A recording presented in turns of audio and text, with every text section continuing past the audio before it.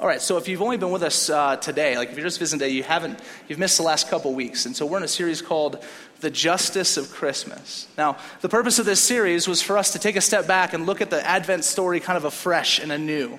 Because it's easy to come to this season, right? It's easy to come to kind of this present state and say, man, you know, I've heard that story, right? To this point in our country, over 90% of our country celebrates this holiday. And some of them, whether or not they realize it's truly about Christ or not, have a decent idea of the birth story of Jesus. Most people know, yeah, he's born to a virgin. There was the manger, no room at the inn, et cetera, et cetera. Okay, maybe they've heard stories of the wise men, they've heard stories of the angels and the shepherds, and our songs speak to this. So we wanted to take this moment intentionally during the Advent season and not let it just be something easy. And not let it be something that we just kind of roll through and process through. Oh, that's great. Just let me get to the presents, right? Like my son, that's kind of still his view. And, you know, like, so we say, hey, what's Christmas about? And he says still presents, right? And we keep saying, well, it's Jesus' birthday and he died for your sins and all this stuff, right? That's really good. But he still just thinks presents. And I used to think for a second, I was like, man, Finley, like you just don't get it, do you? You know, he's 2, sorry. So he doesn't get much, right? And then I honestly just stepped back for a second and realized why we decided to preach this series. And it was because I don't think I get it all that much either. Like, I don't think our churches get it. I think we come into this season and we're like, hey, well, it's Christmas. And we get inundated with ad after ad after ad, commercial after commercial, Black Friday, et cetera, et cetera. And so we delve into the story that this world wants to preach, that the importance of this time is just family. It's presence. It's consuming. It's all these different things. And so I wanted to be intentional and even remind myself this morning, remind all of us what this season is about. The advent of Jesus, and again, if you're just joining us, Advent just means kind of the coming, the arrival of, right? So the arrival of Christ in this world meant a lot of things, right? It was the singular moment in cosmic history that turned the entire world upside down. And its implications reach into every sector of life. And so as we began to look at the world and think through the world, we said, well, the world is broken. That's not really up for debate. Whether you're a Christian or not, this morning you can look out in this world and say, things are probably not the way they should be. And so we said, well, what does it look like for Christ's arrival, for his advent, to speak towards justice? And justice in through the lens of justice being the way things should be. A just society is a society that functions as God intended it to be. So what did it look like when the advent of Christ all of a sudden speaks into ideas like social injustice and economic injustice? And we'll look at today racial injustice, and then next week and finally spiritual injustice. Now today's might be the most controversial, which is super unfortunate. That a lot of times what we'll hear as we delve into the text today is we're going to kind of have these things well up in our heart, I think, that bring about things that are not good, right? Some pushback that I don't know if all that healthy for the church to have. And so here's what I decided to do is we're going to use a ton of scripture today. Because this way, at least if you're upset about it, you're upset with God and not with me, okay? Right, so if you get upset, email God, right? Jesus@God.com. It's not real. Don't do that. I bet you someone's actually done that. There's some guy posing as Jesus somewhere.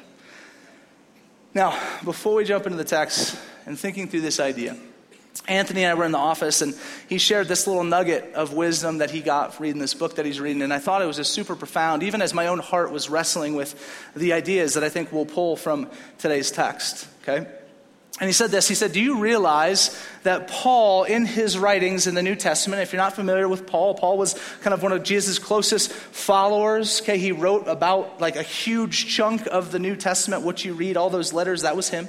And so in the letters that he writes, there's this continuation of his understanding and evaluation of his own life and his own view of himself. And I thought it was helpful for me, and I think helpful for us as we approach a tough text. And so here's what he says. He starts off in 1 Corinthians 15:9. He calls himself the least of the apostles, right? So the apostles were Jesus' kind of closest crew of guys, right? Like he called these 12 to say, you're my guys, go bring this to the world. And so Paul says, looking back on that, he's like, you know what? I'm the least of the apostles. Of those 12, and really he was kind of the 13th. It's very confusing. But anyway, he views himself as the worst of that group. Now, he goes to the next time in Ephesians 3:8, and this time he refers to himself as the least of all saints. So here's what he's done. He had this initial circle of 12, and he said, well, I'm the worst of that group. And then there's this larger group of all the saints, so all the Christians. So now he's writing to Ephesus and saying, man, of all the Christians in the world right now, I'm the worst. Like, I'm the worst. So we see this growth in him as he gets closer to Jesus, that he begins to say, I'm actually the greater problem. Like I haven't gotten better. I've just realized I'm actually worse than I thought I was. And then he gets on in this last one in 1 Timothy 1:15. He calls himself the chief of sinners. Okay, so notice the growth. So this is, as this guy gets closer to Jesus, as his life becomes more obedient, as he understands Christ greater as Lord, he has greater impact on the kingdom, his realization of self is, I'm the worst of the apostles. Actually, I'm the worst of all Christians. Actually, I'm the chief sinner in this world. Now, this was profound for me, as Anthony brought it up, because I think that type of posture is the type of posture that the church should have as we grow closer with Jesus and the things of Jesus.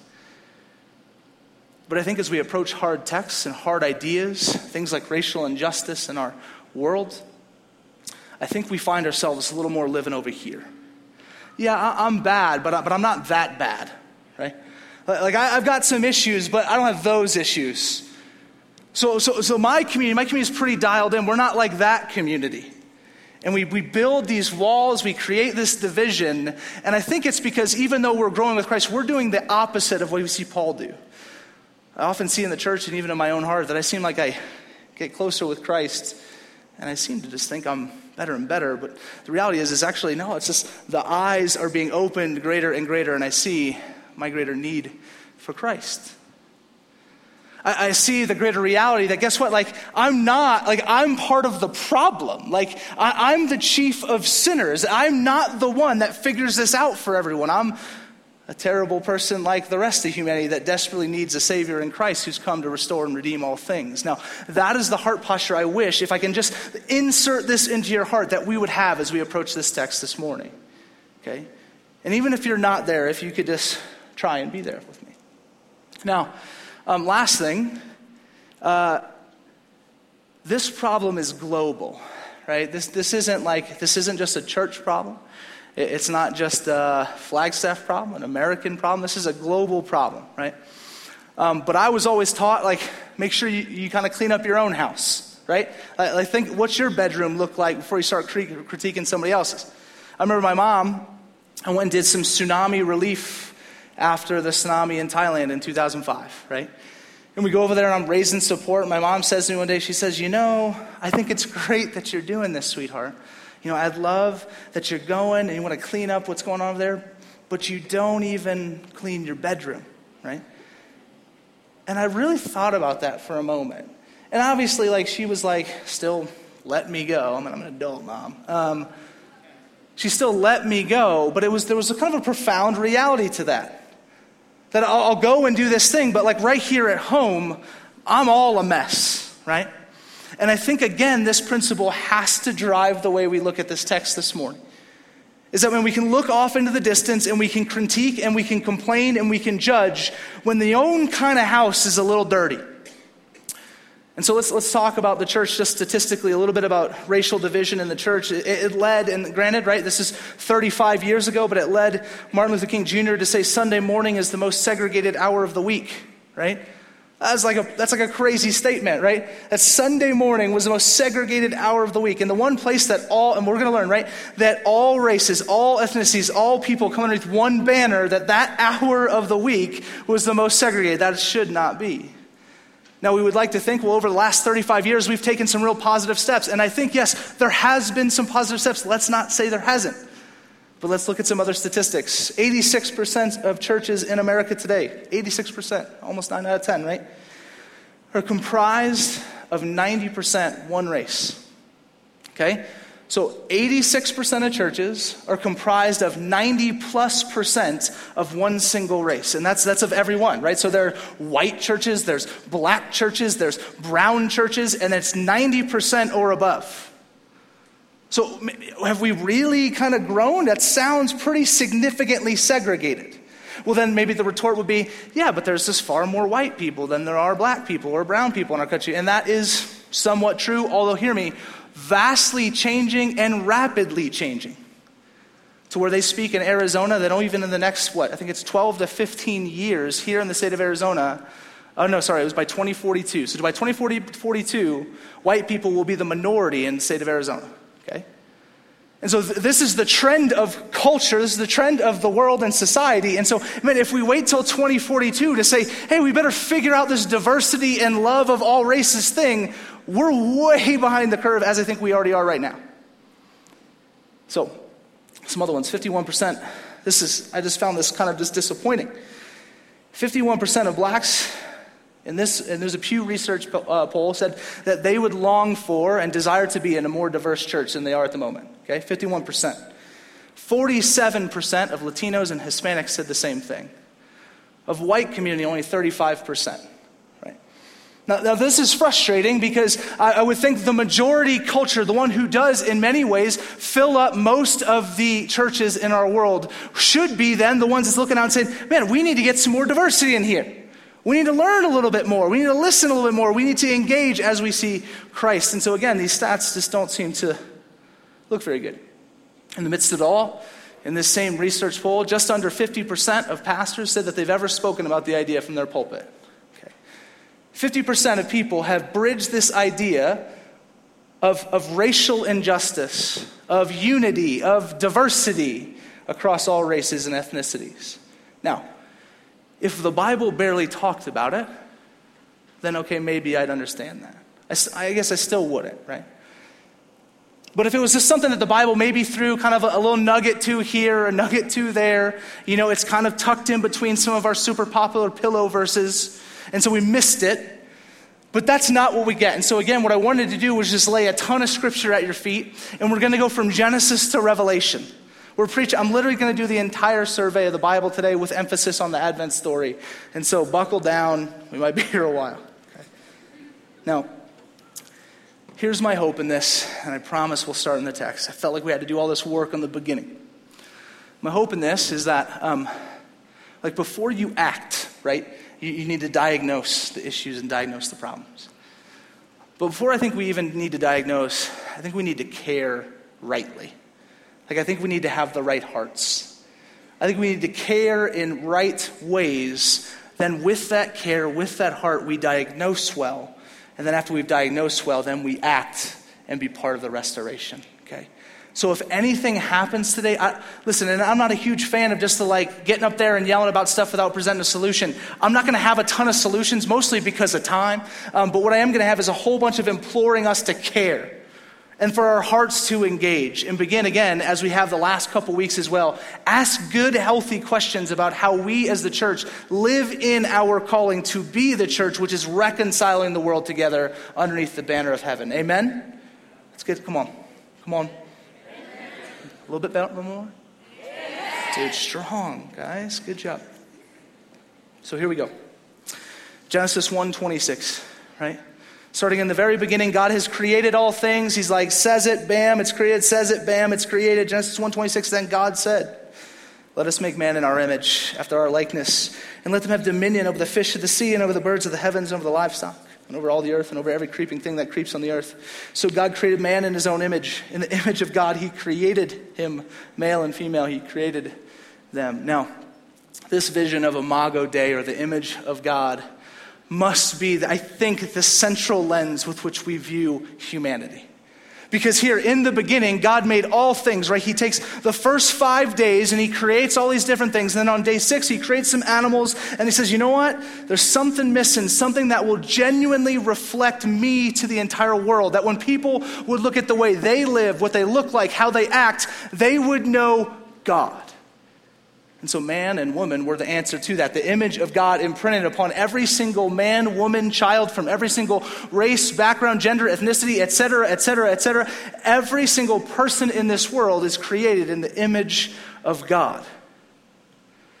You see, church, listen, the church, Christianity, Judaism, because, right, this is their text, has the most robust vision for equality and care and love for all people of anyone in this world, because it's rooted in the very first thing God does. He says, I want to make these people. And they're going to reflect my beauty and my goodness and my community and why I'm worthy of worship and what I do to care for the world. And they're going to look like a lot of different things. And so from the very beginning, we get this first initial thought: God does indeed care and love and seek the restoration and unity of all people and all places. Psalm 22:28 says, kingship belongs to the Lord, and he rules over all the nations. So he is the king over all these people. So it's not just he made them and said, all right, well, okay, you guys do you. He is the king over everything. He rules over everyone. He loves everyone. Everyone truly is his subordinate. Okay, continuing on. God chooses a people, though, specifically in Genesis 12, verse 1. The Lord said to Abram, go from your country and your kindred and your father's house to the land that I will show you, and I will make of you a great nation. And I will bless you and make your name great so that you will be a blessing. I will bless those who bless you, and him who dishonors you I will curse. And in you all the families of the earth shall be blessed. Okay, so again, notice, first, everyone's created in the image of God, but in the midst of that, God creates and chooses a specific people. He calls out the Jewish people through Abraham and says, listen, you're going to be my guy, and through you, I'm going to create this nation. Now, at first blush, you're thinking, well, look, see, so he does seem to love some more people than others. And this text has been used to oppress people. So notice here, he chose his own group, so he likes people a little bit more. Now notice, what does he call that people to do? To be a blessing to the nations. So listen, he calls together a people. He does choose a people. He loves this people. He crafts this people. He shapes this people so that they will be a blessing to the entire world. It wasn't, hey, I just want to love you because I like you the most and we're going to be the best of friends. It was, listen, I like all of that, and so I'll give you all this so that you will go and be a blessing. In this text alone, he says, blessed will be the nation of Israel 5 times. Throughout the rest of the book, he says that the nations will be blessed 5 times. I think what he's trying to communicate, God in his beauty and his amazing word says, for every time I bless you, Israel, you are to bless the world. This has not changed for us. Church, the blessing of being his, no matter what color you are, does not die with you, but rather we are now called together that we would give this away to the rest of the world, blessed to be a blessing for the unity and the reconciliation of all people across the world, here and abroad. Okay. So, created in his image, chosen and given responsibility to care for the world. So this isn't just a today issue, right? This is the truth of God throughout history from the very beginning. And again, we'll see all the way to the end, was God's heart for everyone, regardless of color, background, race, ethnicity. Okay. It's very important that we know this. This isn't a cultural issue of the day. This is a God issue of all time. Okay, so let's keep going. Matthew 2:13 through 23. So here we're going to enter into today, right? Not today, right? So 2,000 years ago when Jesus was born. So into our main text of the day. So I said we've been trying to look through Advent through the lens of how Christ's arrival brings about restoration. Again, justice being how he's making things how they ought to be, how they should be, making things just again. And so, again, as we look at this story today, we're going to see how his advent and his arrival, building off of already the character of God, further emphasizes the reality of this for the church. It says this in verse 13. Now when they departed, behold, an angel of the Lord appeared to Joseph in a dream and said, rise, take the child and his mother and flee to Egypt, and remain there until I tell you.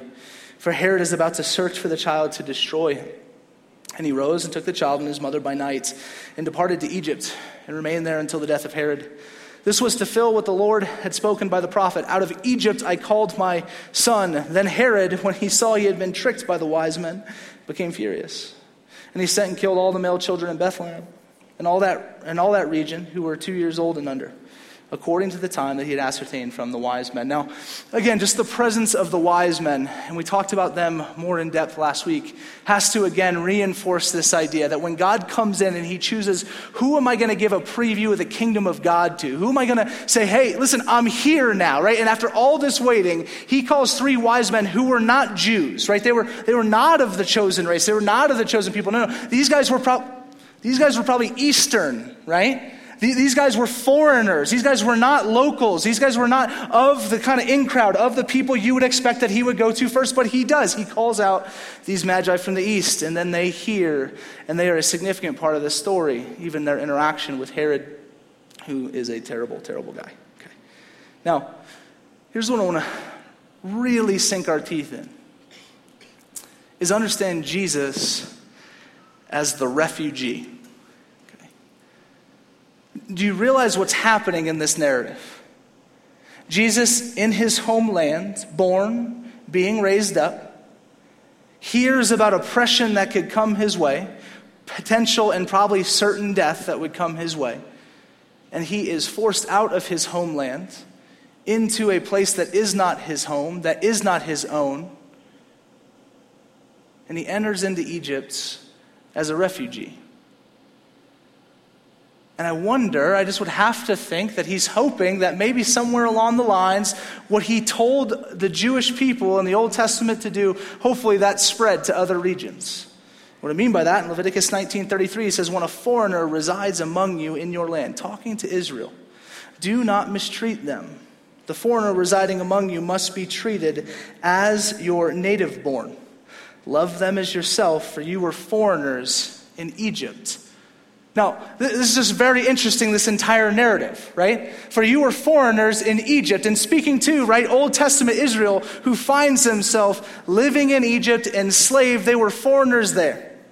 Now, that story didn't start off bad. That story started off really good. They were welcomed into the land. Okay, if you guys know your Old Testament history, there was a drought. They were welcomed into the land. That's the whole story of Joseph bringing in his people, his family. They grow and they grow in size. Everything's going well. But then what happens is Pharaoh begins to freak out because the Israelites are growing in power. They're growing in influence. They're probably taking some of the jobs of the people that wanted taking some of the jobs of people who wanted to work, right? Doing things that the Pharaoh was like, I don't like that. This seems to be headed a direction I don't want this to go. If this stays this trajectory, I don't know if we're going to be able to control Israel anymore. Or the Jews, right? I don't know if we'll be able to have the Jews do whatever we want them to do, to fit into the social class we've called them to fit into, to be the people that we want them to be. And so then the oppression begins from there. And then what happens is then the Israelite people, the Jewish people, then have to flee Egypt, right? You get the whole narrative with the 10 plagues and on and on. They flee back into their own land after many years in the wilderness. And I just find it so funny that, right, you fast forward to present day in our story, and you have Jesus once again fleeing to Egypt to get away from certain death. The same way as people had in the past, he does it again. And I wonder if it was just, hey, listen up, guys. Let's remember, right, Israel, let's remember who we are, what we've been through and what's happened. Let's remember as Christ has now come, this Advent, which is now opening up the gospel way even beyond Israel, and not just a blessing to the world, but this complete and total salvation to come to all nations through the preaching of what Christ has done. And I think he's just sowing that seed so the church would be able to respond well to what was about to happen with his life, death, and resurrection, and a preaching of a gospel of salvation for the whole world. So he's like, listen, man, I'm facing certain death, so I'm going to have to flee here. Now, hear me. Nothing I'm saying right now, because I know, again, that there are some hearts in here right now are already going like, listen, the refugee issue in the country and world today is far more difficult. It's far more confusing. There's positions here and positions there. It's tough to nuance and navigate. And listen, I am not discrediting any of that. But I am saying there's a certain heart that the church is supposed to have about this issue. And all I'm asking is, do we have that heart? Do we have that longing, that view, that care, that desire to be able to be about the sojourner, to be about the foreigner in the way Christ was? Because I just wonder, would we even let Jesus in today? If Jesus was fleeing his land, will we let him in? Would you let him in? Again, realizing it's very complex. But could Jesus get in here today? I don't know. Right? Now why? Right? The constant question is that, again, peeling back the layers of the Advent story, why does he choose to come in this way?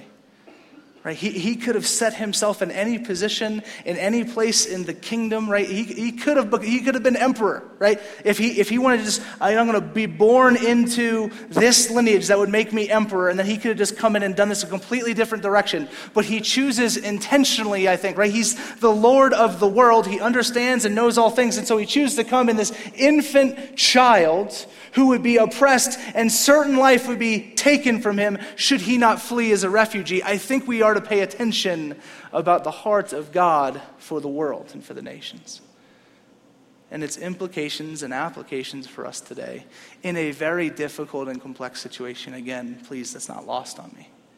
Okay. So we continue on in the narrative. Verse 17. Then was fulfilled what was spoken by the prophet Jeremiah. A voice was heard in Ramah, weeping and loud lamentation. Rachel weeping for her children. She refused to be comforted because they are no more. But when Herod died, behold, an angel of the Lord appeared in a dream to Joseph in Egypt, saying, Rise, take the child and his mother and go to the land of Israel, for those who sought the child's life are dead. And he rose and took the child and his mother and went to the land of Israel. But when he heard that Archelaus was reigning over Judea in the place of his father Herod, he was afraid to go there. And being warned in a dream, he withdrew to the district of Galilee. And he went and lived in a city called Nazareth. So that was spoken by the prophets might be fulfilled, that he would be called a Nazarene. Again, if you're familiar with other texts in your scripture, John 1:46, some people are talking about Jesus. They're saying, hey, this is the guy. This is the Son of Man. This is the Messiah, Savior of the world. There's already probably whispers about who this guy is, what he's done, what his life's about. And so some critics, right, some opposers, they say this in John 1:46. They say, can anything good come out of Nazareth?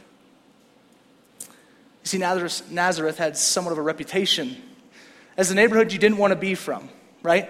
There was nothing that would say, yeah, you know what, that's the place it would seem like goodness would come from, or certainly not the Savior of the world. He wouldn't implant himself into this town or into that neighborhood or that ghetto or that place. That just didn't make sense. And yet, can anything good come out of Nazareth? Absolutely. Indeed, the Savior of the world, God in the flesh, is from there. And again, we just lay this rubric over our world today. And is there not that division? Is there not that pain? Is there not that judgment? Is there not that view, that outlook of, you know what, that neighborhood, be careful. Can anything good come out of that neighborhood? Can anything good come out of those people? Right? So when they're thinking Nazareth, it's not just the village, it's not just what's there or what's not there from an infrastructure standpoint. It was the people that were from Nazareth were not good people in the eyes of the predominant culture in Israel and in the Roman, what's the thing called, nation, empire at the time. What good could come out of Nazareth? And I just wonder if we adopted, unfortunately, a similar heart to say, well, what good can come out of that people? And maybe we never go that far, right? That sounds really bad. Maybe it's just, odds are there's not going to be too much goodness out of those people. Odds are, they're more this. So let's be careful. Odds are, et cetera, et cetera. And Jesus comes out. And they begin to see him teach and do all these things. And I just wonder, do they say such silly things like, man, he's quite articulate. They say these things about these people from Nazareth because, man, that's just not what the expectation is. That is foolishness. What good can come out of Nazareth? I wonder, again, in his intentionality, the sovereign God of the world said, you know what, I'm going to go to the neighborhood, which it makes no sense for me to come from, just to show you the Imago Dei, just to show you value and love and grace and everything that I have done in all people to bring them underneath the banner of me and what I'm doing here. His advent, again, turning the world upside down to say, you know what, all that racial division that exists, both outside your people group and within your people group, certainly, I've come to tear that all down. I've come to say that's foolishness. It doesn't matter where they're coming from. It doesn't matter where they are, what they look like. They are all mine. And if I'm his and you're his and every other person around here is his, and our value is not placed on some type of cultural standing, but rather on the image of God, that has to have implications on the way we treat people, on the way we think about people, on the way we care and engage and love and seek redemption, restoration, and justice in 2016, almost 17, in the United States of America as the Church of Christ. It just has to. Even in the mix of the complexity of the, but what about this? I get that. Listen, I'm not saying the discussions that need to go after this, right? I'm not saying that those are I am saying that they're difficult, that they're not easy, but we have to have them. Because the heart of God is for all people. Across every line that our culture would want to bring division. Now, again, I don't think a lot of us are sitting here and saying, well, no way, that's not true. God doesn't love everyone. We hear that, well, God loves everyone. Man, if that's true, then I think there's a certain type of engagement that the church needs to be a part of. And so again, if anything, today, I know I'm not offering a ton of solutions. But I want our hearts to care, and only care because God cares. Not care because it's the right thing to do. Not care because I may just sit here for 45 minutes and kind of just yelled at you. But I want us to care because we see the heart of God is for the nations. That's why we care, because the gospel is for all. It's not about me saying something. It's not about our culture saying, well, this is the new trendy thing that we should be about in the justice realm. No. We are a justice-seeking people because God is a justice-seeking God. And it has to start there. It has to end there. It's got to be everything in between. And we just are now grateful recipients of that same gospel. Because the beauty of this story and the reality of this story is that God is he's in his own race, right? He's his own species. He's his own, just everything, right? So everything that is not God exists in some other race, some others, we are not God. And so his love for those who are not him is the only reason you and I breathe today. It's the only reason if you're here and you're a Christian, you have your assurance of faith and eternity today, is because God looked out and loved the other and said, I don't care that you're not me. I don't care if you're not where I'm from. I don't care if you don't look just like I look. I will lay my life down to bring you in. Church, man, until we adopt this posture, saying, I don't care where you're from. I don't care what you look like. I don't care what neighborhood you come out of. I'm going to lay my life down that you be brought in, that you could flourish, that there would be goodness, there'd be redemptive goodness in you and through you to the world. And that has to direct us. That has to move us. I think, right, if we love Christ, if we believe what he's saying to be true. Acts 1:8 says this: you will receive power when the Holy Spirit has come upon you. You'll be my witnesses in Jerusalem and all Judea and Samaria and to the end of the earth. And so this gospel happens. Jesus comes in. He lives a life that none of us could live. He dies a death that none of us wanted to die. And he raises on the third day, giving new life to all who would believe and trust in him. He says that message, it's not just going to stay here in Jerusalem. It's not going to stay here in Judea. It's not just going to stay here in Samaria. Man, this thing needs to go global, right? Now, if the gospel was meant to be for one person, right? If it was meant to be kind of this truncated reality for a select few, then let's just keep it in Jerusalem. Right? Okay, let's just keep it in the region. Let's keep it in the county. Let's just keep it at least in the state. Let's not go national with this thing. But no, he says, listen, I'm going to come in power, and I'm going to equip and bless the church so that this gospel goes to the ends of the world, because he cares just as much about the person living in central China right now that doesn't know Christ as he does your roommate, who looks just like you, who acts just like you. I had a conversation, and again, hear me, like I know this is a nuanced issue, but I had a conversation with a guy just a couple weeks, probably about 3 weeks ago, 4 weeks ago. And we were talking about just some of the headlines, and I love talking to this guy just because he thinks, I think, thoughtfully and engages just culture and what's going on and how does the gospel have implications. We start talking about Syria, and we start talking about Aleppo, right? And the devastation that's happening there. Now, and if you don't even, let me just, there is a city named Aleppo that is just constantly being bombed by all sorts of people. And there are people who live there, children, men, women, who are dying all the time, every day. Okay, and you just go and you watch these headlines, and they're devastating. You watch the videos, and they're heartbreaking, the whole deal. And we started talking about that, and there's just some things he was saying were starting to be a little concerning on my heart. And I said, hey, man, let me just ask you a question. I said, do you remember 9/11? He said, yeah, certainly. Who doesn't remember 9/11? Remember where it was, the whole deal.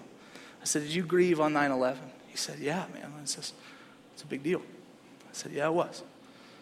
I said, do you grieve in that same way over what's happening in Aleppo? And he said, no. And then he even had a couple of rationalizations why that's true. And I said something to him that maybe I just said in a moment, but I've thought a bit more about, and I think is true. And I said to him, man, I'm afraid, and I think that for you, your church is America and not the church. I said, I think for you, your church is here, and it's this place, and it's the United States of America, and it's not the church, because the church is global. And I began to think about this more, and we talked about it a little bit more. And he said, what do you mean by that?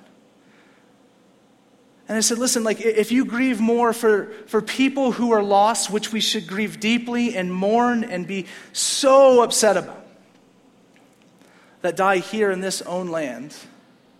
But as Christians who are part of a greater kingdom which supersedes the kingdoms of this world, you are not grieved over the death of other people made in the image of God because they're in some other country. Your church is not the church. Your church is our nation. And listen, I slip into that all the time. And even please hear me. I love the United States of America. When the Olympics go, I'm awkward with it, right? I'm painting my face. I'm getting real weird. But it's not my church. It's not my family. It's not the people with whom I've been brought into because of the sacrifice and death of Jesus. It's just not. So yes, weep and care deeply, mourn, engage, but we need to do that for all people, even if they don't look like you and they don't have the same name on some citizenship paper. So I had to really analyze my own heart and say, well, who's my church? Who's my Savior? Because I desperately, I think when Christ, right, when he looks over the world, I don't think he's more grieved by the deaths in this country than he is in another. Do you? So why should I be if I am to be him to this world? We need to grieve it all. And I think we bring that into the micro moments of this world in our culture today and say, listen, just because that community doesn't look like me, doesn't think like me, doesn't act like me, they're from the wrong neighborhood, they're from the wrong place, they're just this. I need to have the same eyes, the same heart, and the same mind as Christ does for the world and look upon those people and care about them just as much as he cares about me. And then embody what he has embodied, which is sacrificial love for the world. So do we care? Now, to wrap this up, because I know I'm running a bit long on you, Revelation 7:10. So here's the whole arc, right? From Genesis to Revelation. He's created us in the Imago Dei. He has a vision for life. He creates and chooses the people that will be blessed to be a blessing, to go to the nations, to present his glory and goodness to the world of all people, all nations, all races, all backgrounds, all ethnicities, etc. Jesus comes on the scene, I think does some peculiar choices, I think to show you who and what he's about, and it's all people, all races, all colors. And then he goes to the cross, and in this moment turns everything upside down because he brings all people into the opportunity to be in his presence, not just a select few, as that gospel goes to the world.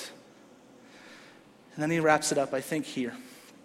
In Revelation 7:10, the end of time, as we all rejoice together in heaven for eternity with God, it says this: "After this I looked, and behold, a great multitude that no one could number, from every nation, from all tribes and peoples and languages, standing before the throne and before the Lamb, clothed in white robes with palm branches in their hands, and crying out with a loud voice, 'Salvation belongs to our God who sits on the throne and to the Lamb.'"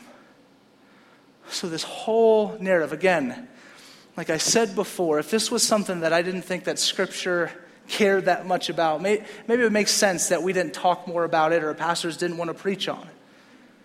But the Bible that I'm reading, from the very beginning to the very end, seems to craft this narrative: the gospel is for all people.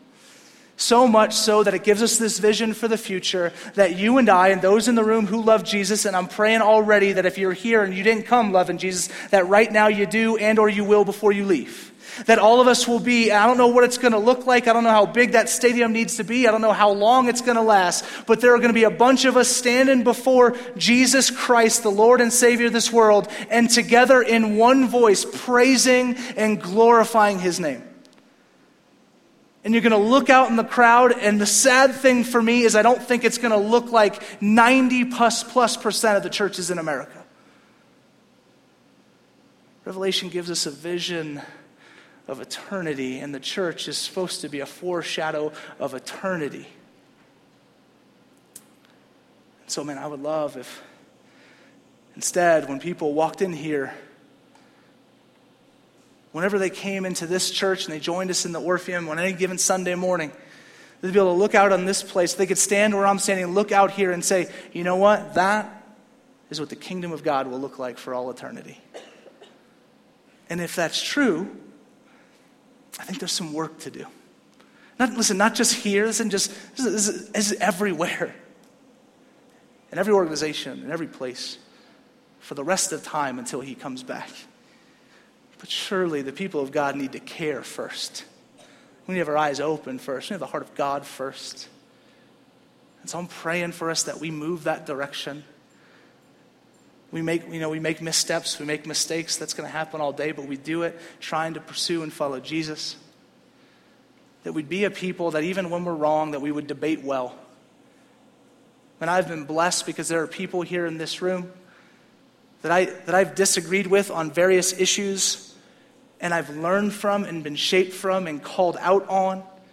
And said, hey man, you're thinking this way, that's not right. And listen, hear me, that's both directions. That's people saying, hey man, you're far too over here with this, you need to bring it this way. And other people, you're far too over here with this and you need to bring it this way. And God willing, those people will always be in my life to say, hey, let's bring this underneath the banner of God. A couple pitfalls, and then I'll pray. And a big one is when we stop listening to each other. There are some people in this room that are way smarter than me. And since I'm smarter than most of you, they're way smarter than you, okay? Talk to other people. Engage with people that God's brought into your life here in the family of God. Have good, honest conversations and be humble. And don't just be humble from like a trite, I'm supposed to truly check your heart and engage and learn. Listen, ask good questions. Talk to those who don't look like you. Okay? They don't do what you do. They're not from where you're from. And learn. I think constantly we'll pursue the heart of Jesus for the way that we make an image to the world of what the kingdom of God looks like. Amen? All right, let's pray. Jesus, I thank you that for your arrival 2,000 years ago, it was funny to me, God, because it's such a heavy topic, and Lord, you got me wearing a Sasquatch Christmas sweater. God, I think it's just so incredible and profound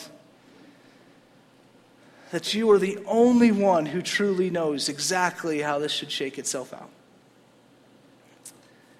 And so God, I pray against my own pride, my own vision for what is right, my own vision for the way things should be handled, what the next steps are. God, I truly just want to take the next steps that you want to take as a church, as an individual, as a nation.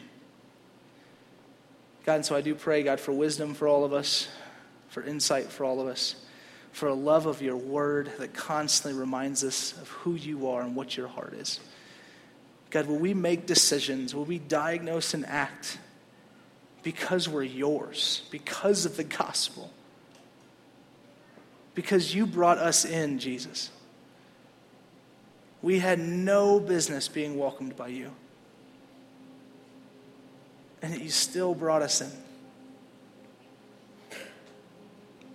So Lord, we live as recipients, God, of your heart today, and of your love, and of the life you lived, and the death you died. God, constantly give us new life, that we could extend that type of goodness to the world, motivated by your work. Lord, bless us as we worship you now, and we respond, as we give, because we celebrate what you have done. In Jesus' name, amen.